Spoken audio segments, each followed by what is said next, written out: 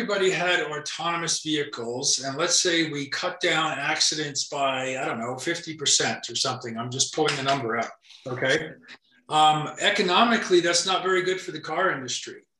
The automobile industry wouldn't like that. They like accidents. You destroy cars that way.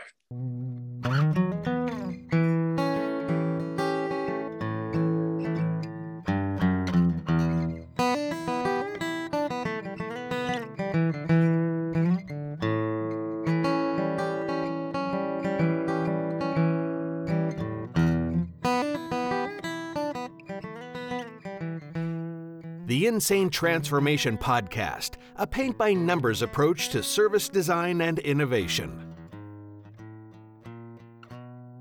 The thought just occurred to me, a way to put it as a difficult contradiction. A young high school kid, let's say a freshman, who's being bullied by a larger senior, wants to not take any more crap and wants to keep the big guy away. But they know if they do anything too extreme to where, if you punch him in the throat or something, it's going to get back to the hospital or to the principal. Yep. And you're going to be in big trouble. Here, if they find out, even off campus sometimes, if they find out that you've been fighting, you can be in trouble at school, which is just amazing to me. But anyway, so how can you, or what can you use? How can you approach? How could a kid approach that dilemma that I've had enough? Maybe I even want some revenge, and that's important to keep control over. Yeah. So from a jiu-jitsu, well, I guess I think if you're thinking about the difference between Krav and jiu-jitsu, I mean, even if you're using jiu-jitsu, and don't get me wrong, I'm not really familiar with. I've never practiced Krav, so I've just seen a lot of cool YouTube videos. But even with jiu-jitsu, like you still have to put hands on the person, right? So I guess the question is at that point, are you still like, I guess, are we talking about the difference between if you use Krav and you hit him in the throat versus if you use jiu-jitsu, you take them down and sort of get in mount and you sit on top of them and you maybe don't hurt them, but you can diffuse the situation. I guess the question is are you still in just as much trouble if you grab the person, or is it more about the spectrum of if I punch them and I inflict some serious injury versus if I just take them down relatively gently and then get on top of them? But would you be in the same amount of trouble as a freshman kid? Fighting, yes, if people decide to report it. However, I even thought about jiu-jitsu and put them in some kind of submission hold or an arm bar or something where, if you decide to tighten it up a little more, you're going to tear their rotator cuff or something. Sure. But you can stop prior to that, and the big guy can tap out and say, okay. And you won't leave a mark. Yeah. I remember I was in quite a few fights in junior high and high school, quite a few actually. And and a lot of those fights were off campus. There was very few that were on campus. But yeah, that would always be the case. You basically walk off the school grounds and you agree to meet somewhere and then you have the fight. But I guess the only thing I'm thinking of, and maybe this is kind of where it gets into this weird thing about jiu-jitsu being more focused on the ground in that one-on-one view where Krav is more standing and striking oriented. The fights that I was in, there was always a lot of people. And if you were getting the better of somebody, chances were another person was jumping in. Now they would always try to like keep a space around you. But so then the only thing I'm thinking too about with jiu-jitsu is in those environments, is it almost expected that you're not going to let your friend get beat up? So even if the freshman gets on top of this person and they're not hitting them, does someone see that they're being dominated and think they're losing, and then does someone jump in? I know that's not answering the question, but I guess you're also very vulnerable if you're on top of the guy. Yeah. Yeah. And that's another experience I had too, is where you're engaging with person Y or X or whatever over here, and from like the side of you or behind you or something, one of this person's friends will actually jump out and they'll hit you first, or they'll tackle you. So sometimes it's not even the person that's the aggressor that takes the first shot. But I mean, I guess what I would say is, just from my experience with people, is that when you start, and this has to be the same with Krav, I'm assuming, but your confidence goes up a lot. And when you start training, right? So it's almost like, because you have much more confidence and you're quite comfortable in a fight, you're almost like, well, if this person's talking to you, you're not as bothered by it. But I also think it comes through in the conversation that you're really not worried that this person's going to do anything. Yeah. But was that, I'm not trying to change the conversation away from that, but it's almost like that kind of. Well, that gets to, I guess, a solution area of, of course, the recommended step is try to diffuse the situation, leave the situation, never maybe stop going to bars. Maybe not that. Well, hopefully as a freshman, you're not going to bars, but you might be. So I mean, that's one, though, stop it from the altercation from occurring. And then there's some psychological stuff about conveying that you're not scared, but also you are ready, though, to defend yourself. I make the mistake when we're practicing, we're supposed to say stuff like, back, I don't want to fight you. Yeah. And I always want to say to the guy, listen, if that gun is in my face for another half a second, I'm going to shove it up your ass, pull the trigger. And they're like, what? Probably not a good idea. But, I think back when I was a kid, I think fighting was different. That was a few years before you guys, but I always felt that it was, confidence was a big factor. I never backed down. I only knew how to street fight. I never knew any fancy moves or anything like that. But if I was being bullied, I would move towards the person rather than away. And sometimes very, very close, like noses touching type thing, And a lot of times that was enough just to intimidate him. I mean, my body was as tense as a rock, during that time. And I was ready to throw a punch if I had to. But just the fact of moving towards versus moving away was enough, along with the confidence that there was no fear in my eyes. You might get a shot in, but, I'm going to get one in too. And that was usually enough. And they didn't usually end up that bloody, or that awful. So maybe it's psychological too. I think it is kind of changing that dynamic as far as the interaction between the two, and realizing the likely mindset that the aggressor has, and trying to disrupt that, make them somewhat doubtful or confused, take away a little bit of confidence. Right. So it's interesting to think too, what are other ways to upset their thinking process or make them more nervous, more doubtful, really. They don't know about you. They don't know what you're capable of. Right. And that planting that doubt is what I try to do. It's like, you don't know me. You don't know. I mean, unless we've done this before, right. You don't know that I'm probably not capable of very much, but but I'm going to give it hell. I watched this couple of funny YouTube videos by this guy. He calls himself Johnny Karate, and he gives examples of, or he shows how someone comes up to him, I don't know, and ready to hit him, or they have a gun. And one is he fakes a heart attack as real as he can, goes to the ground. The other is he just starts sobbing crying, or maybe talking about his wife and kids. And then as soon as the guy seems to have a tiny bit of empathy, he attacks. So really kind of, or another one I did with a guy in class and it just broke him up, was he had the gun in my face and I said, you know, this is weird, but I'm really attracted to you.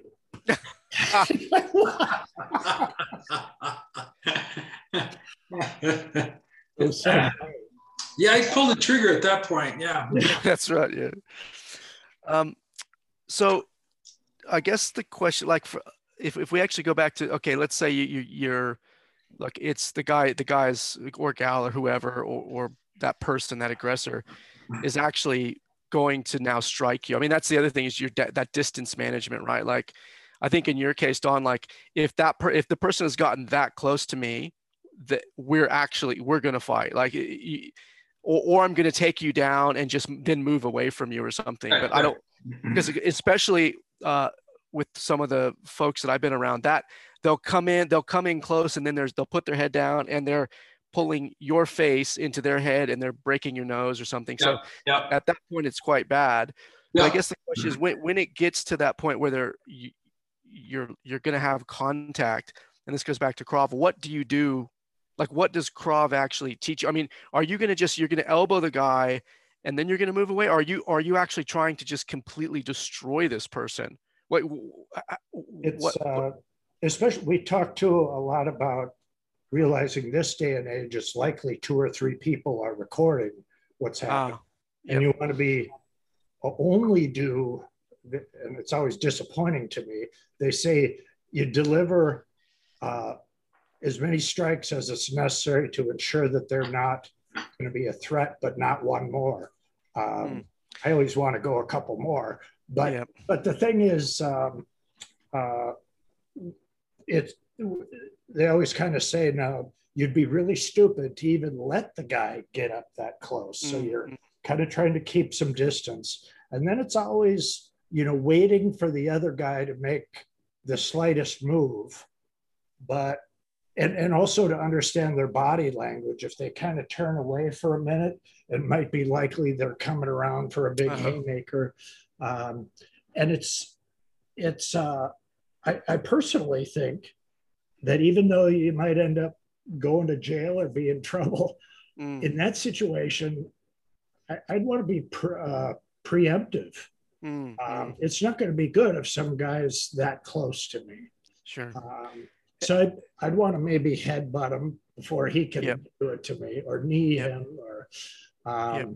But that's And I guess it would change too. Like if you, and I don't know if it's the same for you, but like if I'm with my kids, for instance, my like threat level or my aggression level is like exponentially higher. Like there was a situation not long ago where I was walking with my daughter and some guy basically started to flip out on the streets because he thought I was staring at him. He ran across the street. There was construction and I was looking in that direction. And he thought I was staring at him. He actually ran across the street to me and started to get in my face. And so I just pushed my daughter away. But at that point, like I wasn't going to take him down. I was going to inflict, like, because there was no, I didn't want to risk potentially getting knocked out. And then what happens to my daughter? I didn't want to risk him getting back up. So in that case, I was going to like inflict some serious damage to him. But I guess that would be the same for you. And I suppose the question is, how do you know though, if you're starting to hit someone, because you don't want to just hit them once, because especially if they're drunk or something like that, they can take a lot of damage. So how do you know? I guess you have to, do you hit them until they stop moving, or what do you hit them once and then look at them and see if they're doing, what do you do?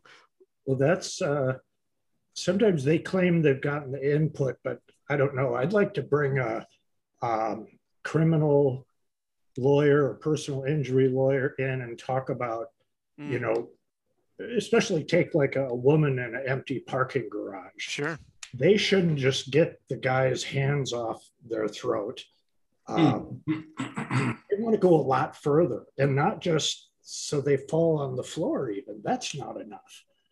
They need to not be able to get up or not want to get up, which means, I think, going beyond maybe what lot of people would be comfortable in doing. I err to side, probably because I haven't been in a lot of fights like you. I think that I would, because I have all these anger issues, I would probably go really far with it. And I'd want to ensure like they're, I don't know, writhing in pain or unconscious. And actually, well, if you give them an elbow to the face and they're going to be unconscious, possibly. But I guess that's the problem, right? Because if they really want to hurt you and they're attacking you, you don't want to hit them and now enrage them and give them a chance to then retaliate and potentially do some serious damage to you, because especially in a street fight, and if there's no one there to break it up, I mean, they could put you in a coma. They could do, far worse. I mean, so if there's no one to stop the fight, and you still have a level head, you almost have to get it to the point where you've hit that tipping point where they're not going to come back. But then that's the problem is, if that wasn't their intention, then that's, it's a terrible situation. So I think, and that maybe kind of brings us to the jiu-jitsu thing, is like, you with jiu-jitsu, the whole point is you want to get them to the ground. That's number one, because all the power comes from them standing up. And then you want to get past their powerful legs so they're not kicking you in the head, because again, that's the next most powerful thing. So you get them to the ground, you get past their legs, and then essentially you just want to pin that person. Now, once I pin them, so I get past their legs and their hips, once I pin them, you can get on top. If you're on the mounted position, you can, so you're sitting on top of them, you can hit them in the face, but they can't hit you, or you could put on a choke or whatever, but they can't hurt you. So it's almost like you take them down, you get past the legs, you pin them, and then you start to see if this person's going to calm down. You can start having a conversation. Maybe you can give them a slap to say, wake up. But I find at that point, they actually, after about 30 seconds, most people are gassed completely. Yeah. They've drained everything. They're huffing and puffing. And if you're already sitting on them, they can't breathe. They start to calm down, and you can say, listen, mate, you're in a bad spot here. And then, you have the potential to just obviously get up and walk away. Or if they're still flipping out, you can give them a smack. But then I feel like at least you haven't destroyed their face and broken an arm or something. And again, the only risk is his or her or their mates standing around. If it's a multiple situation, you actually have to still deal with this guy in such a way that he doesn't come up while you're trying not to get kicked in the face from whoever's standing around. But I think from a Krav versus jiu-jitsu perspective, that's probably the one benefit, is when you get them on the ground. Again, you have to get them to the ground first.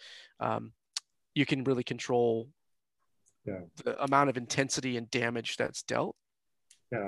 So let me ask you guys a question from a guy who doesn't know either, Krav or jiu-jitsu. And I had a situation it must have been about a year ago now. And I was getting my tires changed at a local tire place. And I was, so I left the place and I was going to go get some coffee. And so I'm crossing like this road that was not it was kind of a parking lot road. Yep. And this guy comes, in his car, comes, really, really close to me. He came flying by me. He came really, really close to me. And as he went by, I just kind of, I gave him the finger, because he almost brushed my pants. That's how close he was. Yep. So he gets out of the car and he starts coming towards me. Right. Yep. And the very first thing that I did is, believe it or not, and I don't know why I did this, but I just said, okay, what are my resources? Because I didn't have anything on me. And so I looked around and there was a rock about as big as my fist. Yep. So I picked up the rock, because it just came to me. It's like, okay, this guy's coming at me, like he's going to hurt me. So I've got to find some resources here.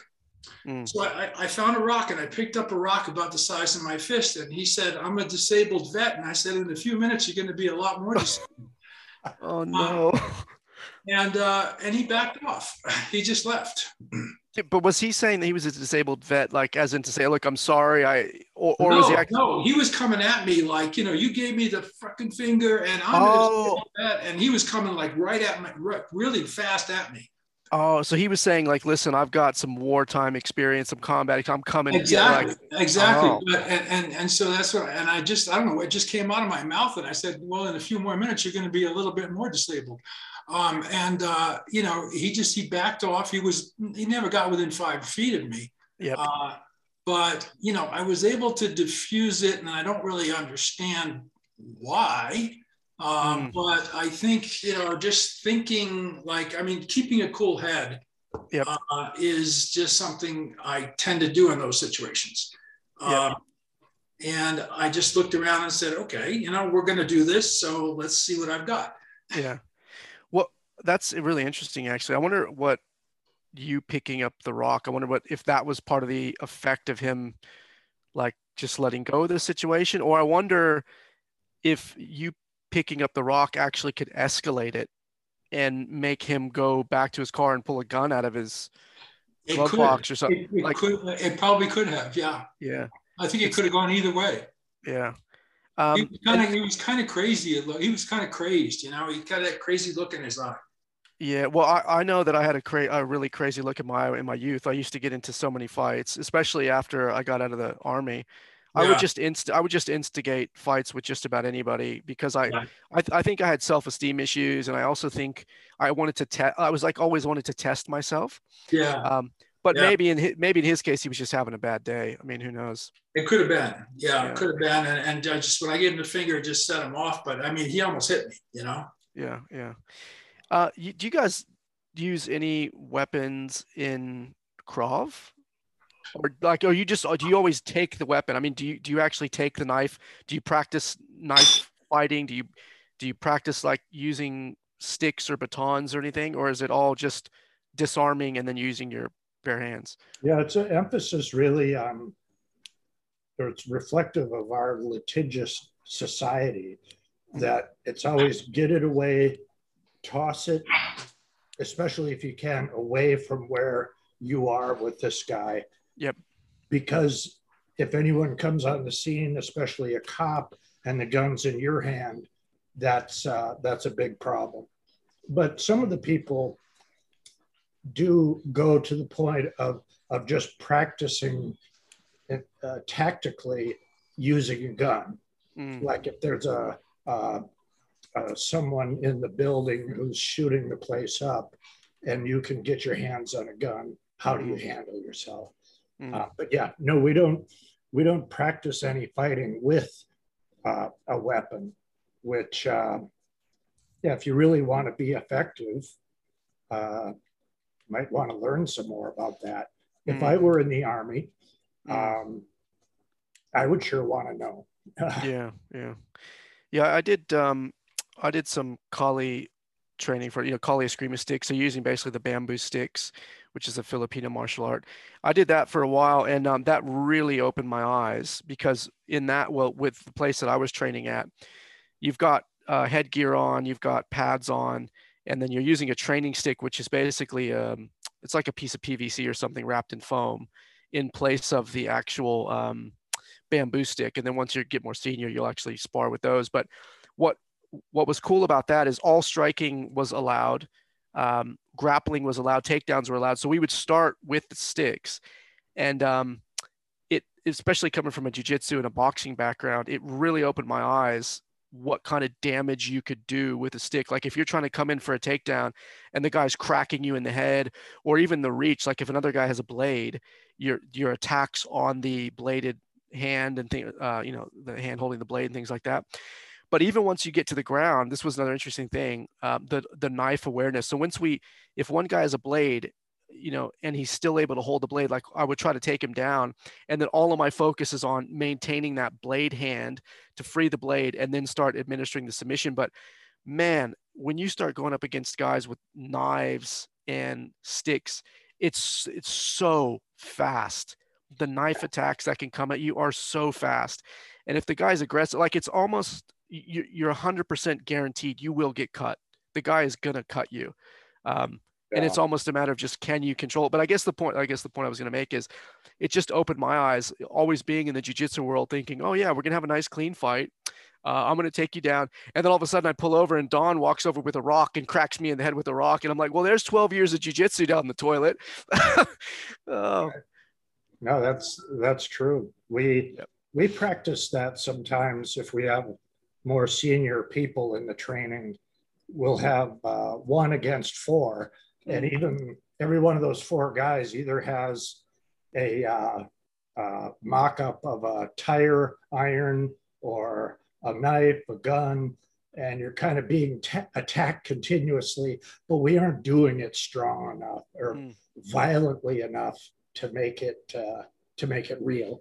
I was going to say too, when you were talking, to make me think about, or this whole discussion about changing perception or mindset of the attacker. That's kind of a tenet of Krav that I like, is you're trying to violate norms and do what they would not expect. Like, one of the first things that's not expected in our culture, especially when you're younger, is you don't go around kicking another guy in the groin. And that's probably the first thing we do. They aren't expecting it. It can make them, double over, and then you can do more things. But it's hitting in the throat. They don't expect that. Whatever you can do to, it's like the opportunities are doing things that people don't expect you to do. And so, I'm getting on that. As Don knows, I've been perseverating on that lately when it comes to solving problems. I think I'm looking at one that, to begin with, it seemed like a physical problem, a technical one. And then after looking at it closer, I could see it involves capability or physiology of the person. How fast can they recognize something and react? What's typical response time? And then finally took it a step further, and that was, what was the thinking process? What was either the rational or irrational assumptions that person was making? And that's where the largest opportunity was. In that, if you could address the mindset that's at the heart of why you're even in this bad situation, then you make a huge difference. However, people don't feel comfortable thinking they can understand that around another person. What are their motivations? And even less is, what do you do about it? How can I combat that mindset? You don't have much time to do all that. Sometimes it's right. I mean, it's like with me and the guy, right? I mean, I had a matter of seconds. Oh, I see what you mean. Yeah. Well, in this case, didn't have time to psychoanalyze him. It's like, tell me about your mother. So this is way ahead of time to try to prevent these things from happening. But I've probably rambled on with you before too, Mike. Rear end collisions, and there's a lot you can do if you work for Ford or Toyota, focusing on the braking system. There's a lot you can do if you're a classical human factors engineer. You'll focus on reaction time, perception, things like that. And then nobody, it seems, looks at, well, why do people feel it's so safe? Or why do people follow so close to the car in front of them? That has so much more of an impact on the likelihood of a accident than anything else. Yes, but through the very most basic of differential equations, your car can inform you when you are too close just by taking the derivative of velocity over time. And a red light goes on, and just says, okay, pal, you're even if you wanted to stop, you couldn't. I wonder, on cars that have that, can you switch that off? Oh, yeah, I'm sure you probably could, but I mean, let's say even if it was just a light, a red light or a yellow light or a green light, something like that would inform you that your distance is not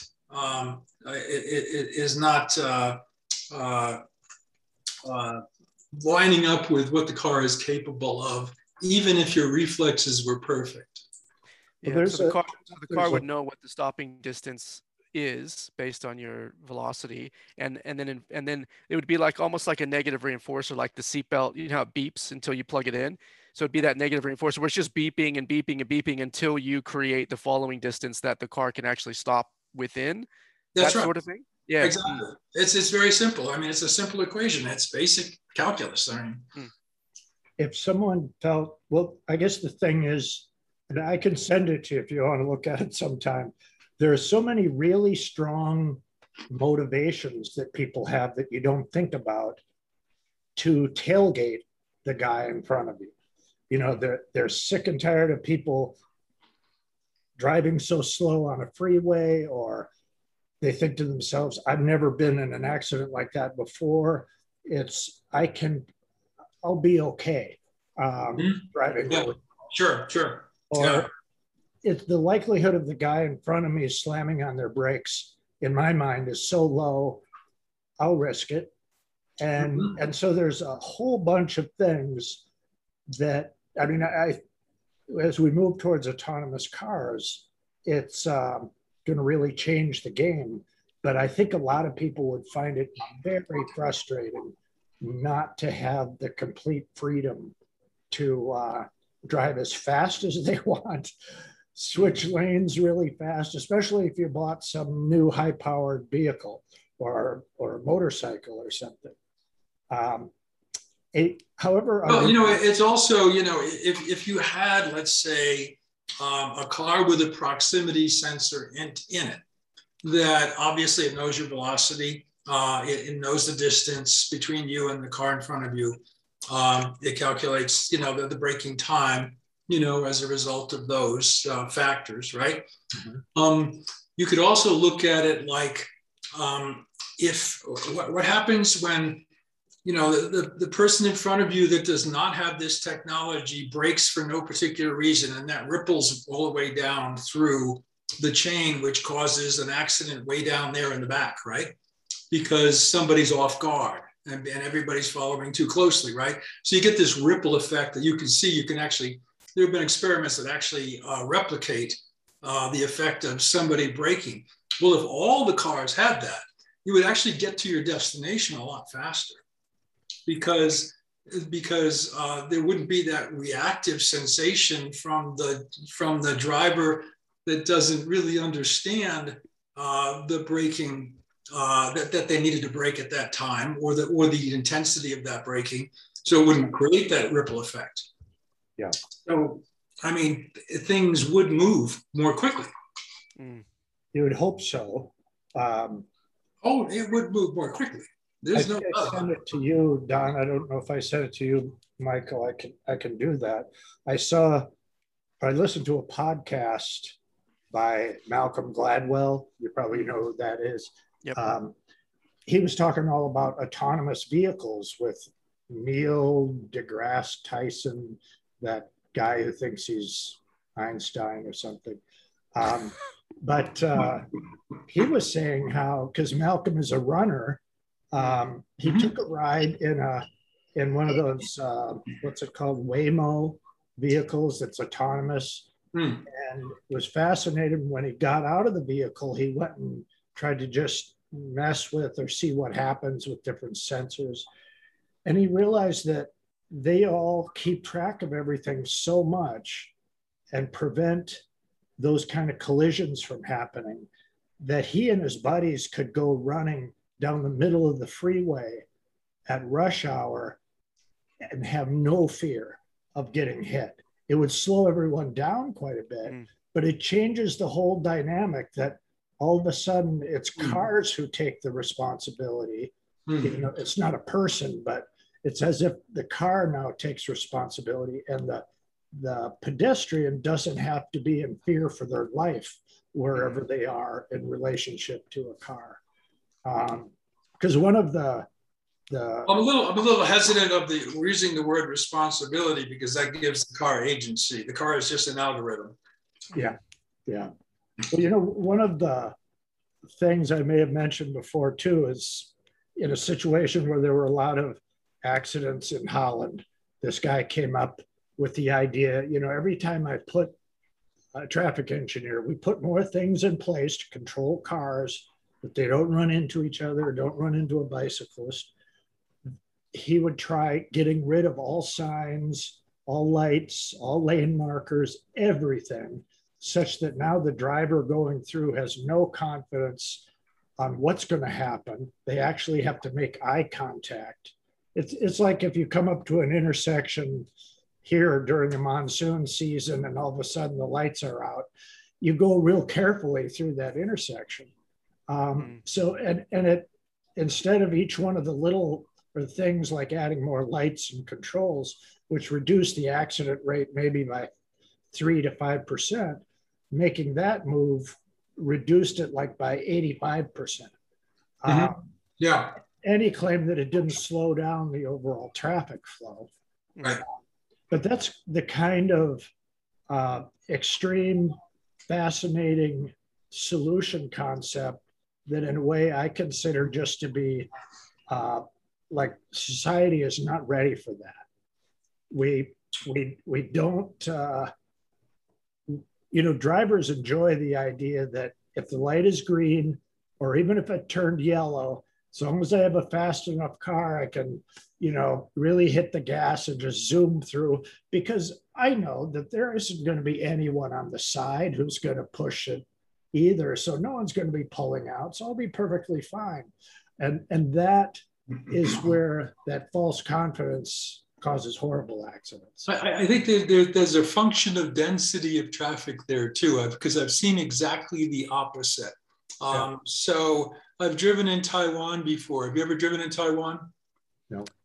Not Taiwan, but I've been in, you know, other countries where the, you know, yeah, in Shenzhen, I mean, Bali, even Thailand is this very much, Bangkok's very much the same. Yeah. It probably is very much the same. If you go through a green light in Taiwan, you're taking your life in your hands, because nobody, the lights are suggestions, and they're not enforced.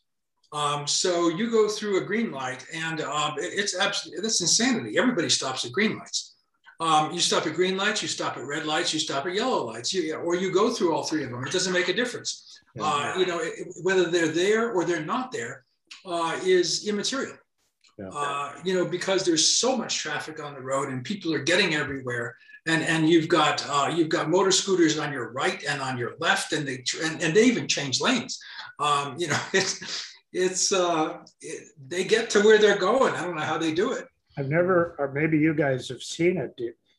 Do we know of any data that says, even though it looks so unsafe, what is their accident rate in comparison to the well-controlled Western sorts of? I don't know. Yeah, good question. No, I haven't. That's a good question. But then I guess the next piece is what, you know, whether you took away all the traffic lights or you just had a really congested environment, what is like you could actually measure the flow, and you could actually look at the frequency of accidents, and then you'd have to compare that against if you had autonomous vehicles. Now, what is the flow and the frequency of accidents? And surely if I have to sit and scan and look everybody in the eye, that's not as efficient as a car with all of its sensors and cameras everywhere, just going boop, you know, and going straight through the intersection. Right.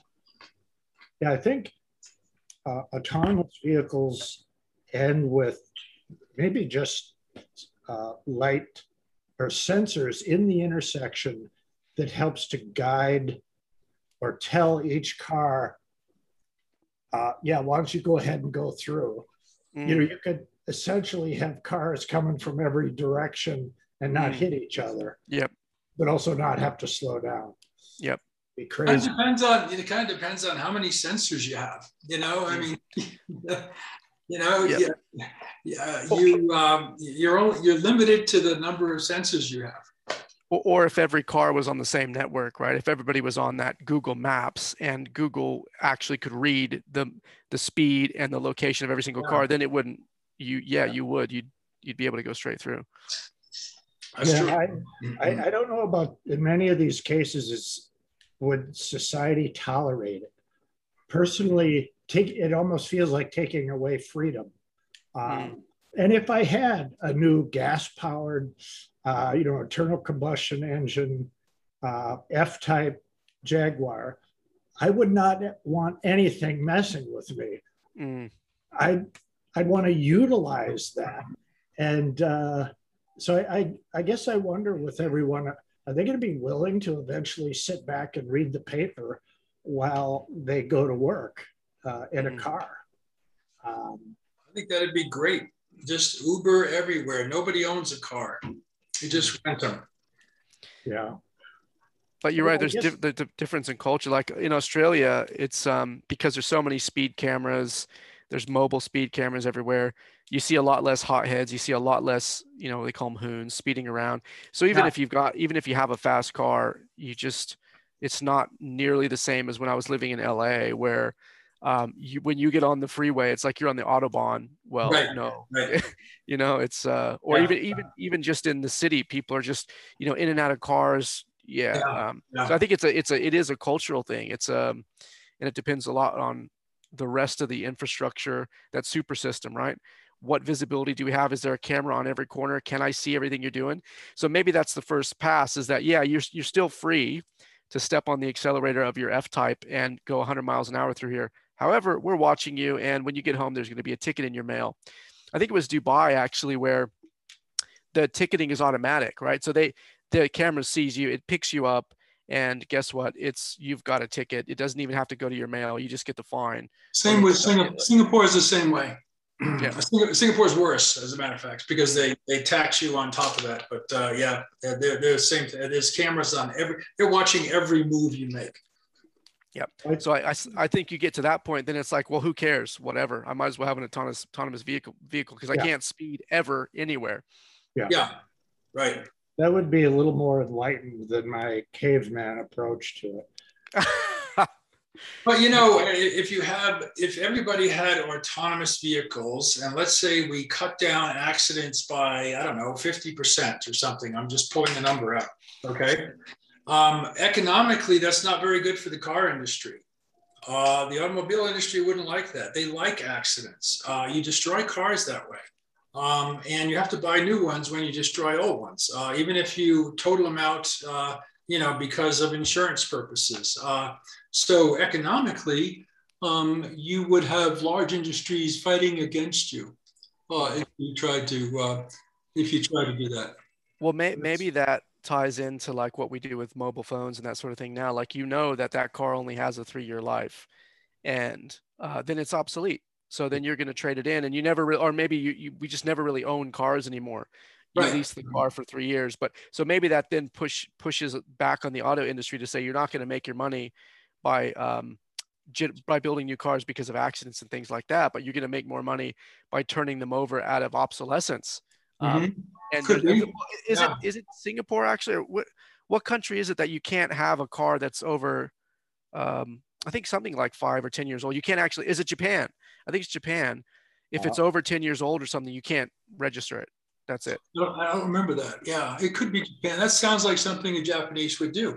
Yeah. But, it's also, kind of changing the subject a little bit, but it's also the reason why we don't have high-speed rail in this country. We don't have high-speed rail because of the car industry and because of the airline industry.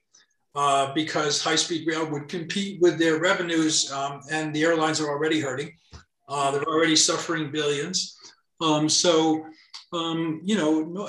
not going to get any lobby in there that's powerful enough to defeat those two to get high-speed rail going from anywhere to anywhere. Well, that was sort of the prevalent idea back before electric cars were seen as they had any chance. The word was that, the automotive industry definitely doesn't want to have that happen. Mhm. They said, people like Ford were just buying up all the patents they could, really, in order to stop anyone from doing anything with it. But eventually, I guess the thing that I think is interesting when it comes to developing what we might think are really clever, potentially very effective solutions, society might not be ready for it.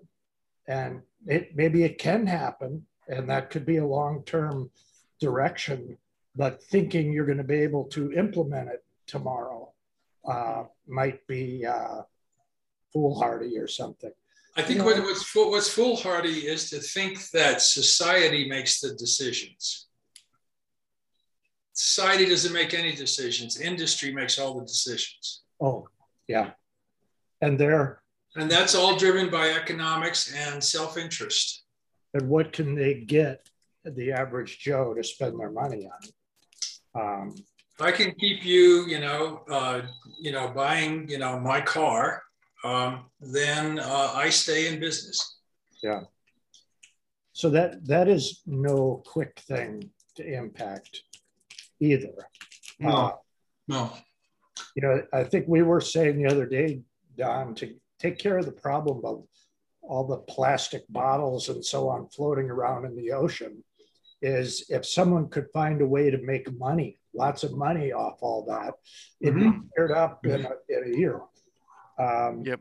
Sure. I mean, maybe a requirement if society were, let's say, in charge, which is kind of a fantasy, and we would just say that that every car has to be, I'll use 50% again, 50% recyclable.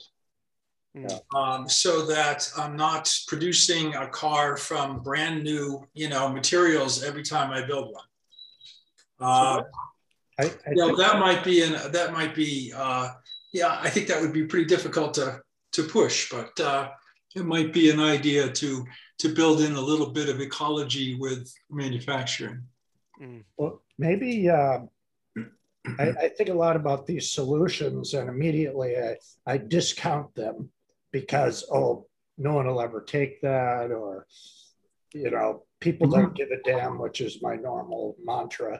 But it's like something like trees could also be used on that problem. Here's a really difficult problem that speaks to why something isn't happening. And that would then also get you into a lot of, I think, interesting stuff that you learn from sociologists, social psychologists, as well as industry trends, but into a whole different area. Depending on how you ask the question, yeah. If you would, and this is where the art, I think, of trees comes in, is how you ask the question. Yeah. If I ask the question, for example, of, how do I relocate somebody from one place to another place? And what is the distance between those two places? And is that a factor? If it's a close distance, then I might have a different solution. If that distance is much further, then I'll have another solution, right? But depending on how we phrase that question, how simply we can ask it, we could start exploding, with some ideas that are pretty much out of the box. Well, and we've talked about before, I think all three of us, is masks and vaccines. You can make the best vaccine or mask in the world, but there are other really strong motivators that a good deal of the society will completely ignore. And if you are determined, though, to get them accepted, how do you make that happen? If that's the big roadblock, do you just give up and say, and some people are doing, they're saying, well, I guess we won't have those people in the gene pool much longer. They kind of look like, each side does this, kind of accusing the other ones of being naive or stupid or whatever. But it's a major consideration See, that's something that bothers me whenever I see it. When I see it framed in a comical way, somebody's lost their life because they were an anti-vaxxer. And the comedy is that they were a Trump supporter or they were just dumb or something like that. And to me, it's still a tragedy. It's still a loss of life, you know? It's not something to make light of. Getting through those barriers is to me the big question. Why did you decide to take this particular pathway? You know, any loss of life that's unnecessary is not you know, the thing like everyone says, well, it's Darwin taken over, you know. Well, yeah, fine, okay, well, that's not a good enough answer for me. Yeah, but then you're getting into some really complex stuff around who are the people that are influencing this individual? What is the environment? What is the time they grew up in? What's their socioeconomic status? And then it puts them in this echo chamber where they're only hearing from the people they want to hear from, and their Facebook feed is whatever it is because of the people they talk to. And it's almost like you have to go, maybe not a level deep, but you have to actually go out like multiple levels to find out where all of these super systems are interacting with these people, and what are all the causal agents that are creating their environment. And that's exactly right. Yeah, that's exactly right. And yeah, and I'm personally invested in exactly that.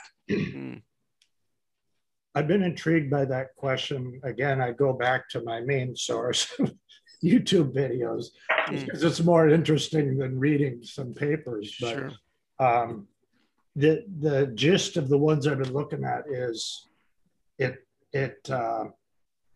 you can't convince people with facts, or some people with facts. I don't know how you'd say that more precisely, but as much as we want to, because we maybe consider ourselves more sophisticated or intelligent or whatever, it's just we're being too stubborn if we think shoving facts down their throat will do it.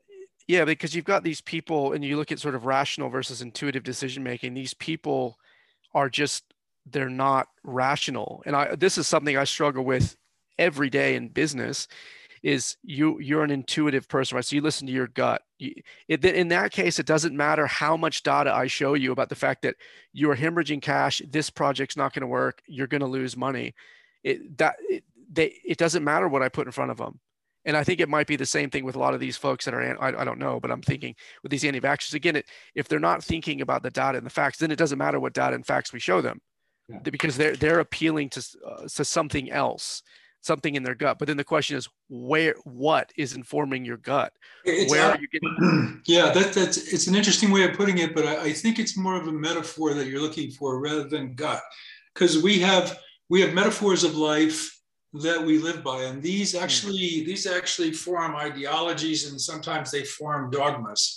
And so information that is presented to us is presented to this particular ideology, this particular metaphor, and it either, if it agrees with it, then like in your echo chamber, for example, then it goes into the metaphor very nicely and you incorporate it. If it doesn't agree with it, then you've got two choices. You can either reject it altogether, or you can, actually three choices. You can reject it altogether, or you can mutate it, that information. You can twist it around so it fits your metaphor, or you can accept it as is, which means you have to change your model of the world and how you've modeled the world. And that puts you in a position of chaos. That's puts you in a position of uncertainty, when where you are not confident any longer of what you hold to be true, at least in this one case. And metaphors tend to overlap with other metaphors, and this is actually how we think. So we think in the right brain in a very Gestalt way. And that's where we see the whole picture. It's the left brain that actually takes it apart and puts the pieces together and figures out whether it's logical or not. And these two hemispheres are arguing back and forth all the time. So depending on the predominance of one or another, if one can convince the other, then that side wins. And that's how we think, believe it or not. It's kind of a crazy, screwed up way of thinking. But if you're heavily invested in a particular way of thinking, and that thinking is holistically, then the details are not going to affect you one bit. Yeah, there's so many big challenges right in there as far as what one could take on for a fascinating, exercise to come up with solutions. It's like what aspect would you even start with? And it I was going to mention too, the other complicating factor is that I see in myself and in other people, a manager, for instance, enjoys the fact that they believe if people aren't doing something, I can come down on them with a big hammer and yell at them, and that'll somehow make things happen. And the fact of the matter is that really isn't very reliable. And it's the same thing with kids. You can be really strict on them, give them all kinds of punishment, and that's not going to bring about the desired behavior. Yet it's what we realize we don't have control when we can't force people. And of course, everything comes down again to my mantra, which is people don't care. Yeah. Well, they don't care until what point, I guess. And that's the question, is at what point do people care? Is it at the point where you're already up in flames and we've lost everything? But that's actually really interesting. So are we saying then it's not about the hardest problem isn't about the solution generation or contradiction solving from TRIZ, where we solve the impossible problem? Great, good on you. You're never going to implement it because the person doesn't want it implemented. So that's actually the real challenge. It's not solving the problem, it's getting the problem implemented and accepted on the part of the individual or the society. I would go, yeah, maybe a step further and say that it's how we frame that problem, which goes back to the definition, kind of the very basic definition of trees. Okay, it goes back to the old clothes dryer thing. Design me a clothes dryer. Okay, everybody designs a clothes dryer. And then we say, okay, now what I want you to do is I want you to relocate moisture, and that's your job. Well, then you've got a million different, answers to the problem than you do if I say design a clothes dryer. Okay, so how we frame the problem, if we can frame it to appeal to a large mass, then they will accept the premise of that frame, and then we can bring them along the way. But if we don't frame it properly to start with, we don't even get to start. Yeah. Well, one of the solutions, just a thought that one of these people talked about was they thought it was pretty successful when they interacted. Maybe it was a relative again. They didn't challenge the person like how stupid you are or anything. Instead, somehow they casually showed some information, maybe some pictures that showed what the world looked like before there was a vaccine for measles. And how painful it was, and how prevalent it was. Isn't it great that we don't have that? Right. So polio never reached herd immunity. Yeah. Polio was eliminated because people took the vaccine, and they didn't question it back then. Yeah. They never reached herd immunity though. But you didn't have so many back then when there was polio. You didn't have a bunch of people saying that they questioned science. In fact, science was kind of a god back then. Doctors were kind of demigods, right? Nobody questioned a doctor. He said take the vaccine. You took the vaccine. That's why polio was eliminated. But now we're a lot smarter, right?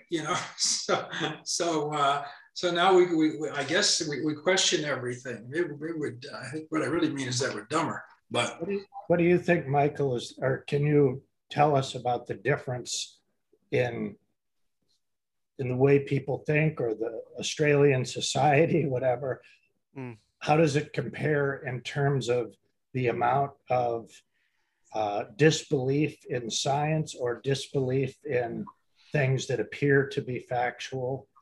And I don't know if you stay up on what the current climate is here right now pertaining to that. We view it as really extreme, but I'm wondering how it is there. I don't. Yeah, I mean, I haven't been.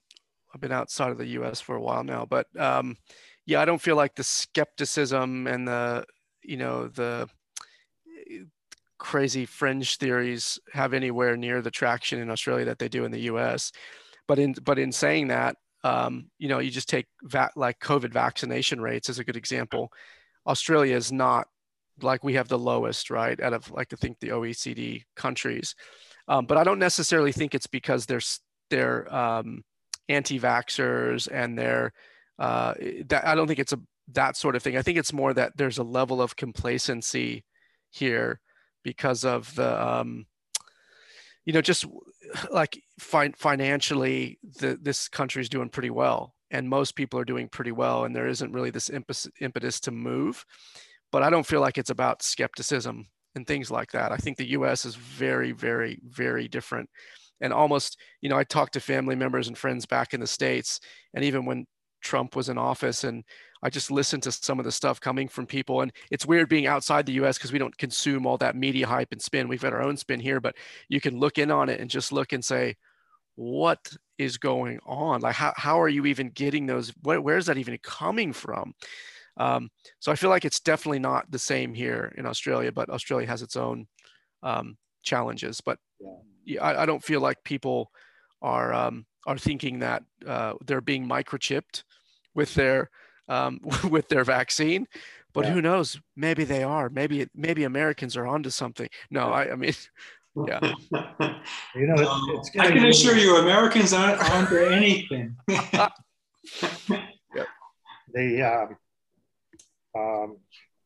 was just going to say, as far as the climate here, Don and I have talked about it a fair amount, that it's getting really kind of frightening as to which way things could go.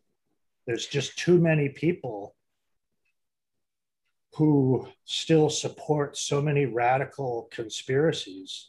And it could really go in a horrible direction. Yeah, so some of the stuff I thought was really interesting is what's happened in colleges, right? Universities, where they used to be safe. You used to be able to just challenge anything. And then people that have quite, I don't know, I think sound arguments that are backed pretty well by research and stuff, those folks get up there and they're almost deplatformed. They're ripped apart by these folks that, especially in university settings, should just not be able to do that. I'm not going to go into specific examples and stuff, but of all places, you'd think universities were kind of like this bastion where you could have free thinking, but at the same time, you could actually put decent arguments on the table and get support. But now it's like, oh, that's we can't have this person speak. Well, I mean, Mike, that's because you think that universities are a place to go and learn things instead of a business that makes money. And if you're a business that makes money, then you have got a charter that is very, very different from a business that is there to teach critical thought. You want to get as many people in the door and out the door as possible, keep them there as long as possible, charge them as much as possible, and secondarily, would come, this piece of paper. Along with that piece of paper is going to be a boatload of bias. Yeah, that's right. The president of Arizona State University wants to be on really good terms with whoever is governor, no matter what they're thinking, because the governor is instrumental in determining how much money is going to be pumped into the university. Right. And right there is your catalyst, right? That's what's going to influence the university and how they teach. Yeah, I hate to even think about universities anymore. The feeling I really got was I couldn't introduce anything new or from the last 20 years because everyone who teaches there, when they were a lot younger, they learned what was new 20 or 30 years ago. And that's what they continue to teach. And nobody wants anything different. I mean, who these days, at a young age, teaches the genocide of the Native Americans in basic history class. Yeah. And goes into any type of detail of that and what happened, during that time period, how horrific that was. In order for this country to be what it is today. It was bloody. It was awful. It was shameful. Who wants to get into the beginnings of slavery in this country? I mean, slavery, of course, goes back to almost every country, but it's part of our past. Who wants to teach that, right? They'd rather teach evolution, versus our creation versus evolution. Yeah. It's easier it's more palatable. Sounds good. Okay. Well, you all take it easy. Guys, appreciate it. Take care. See ya.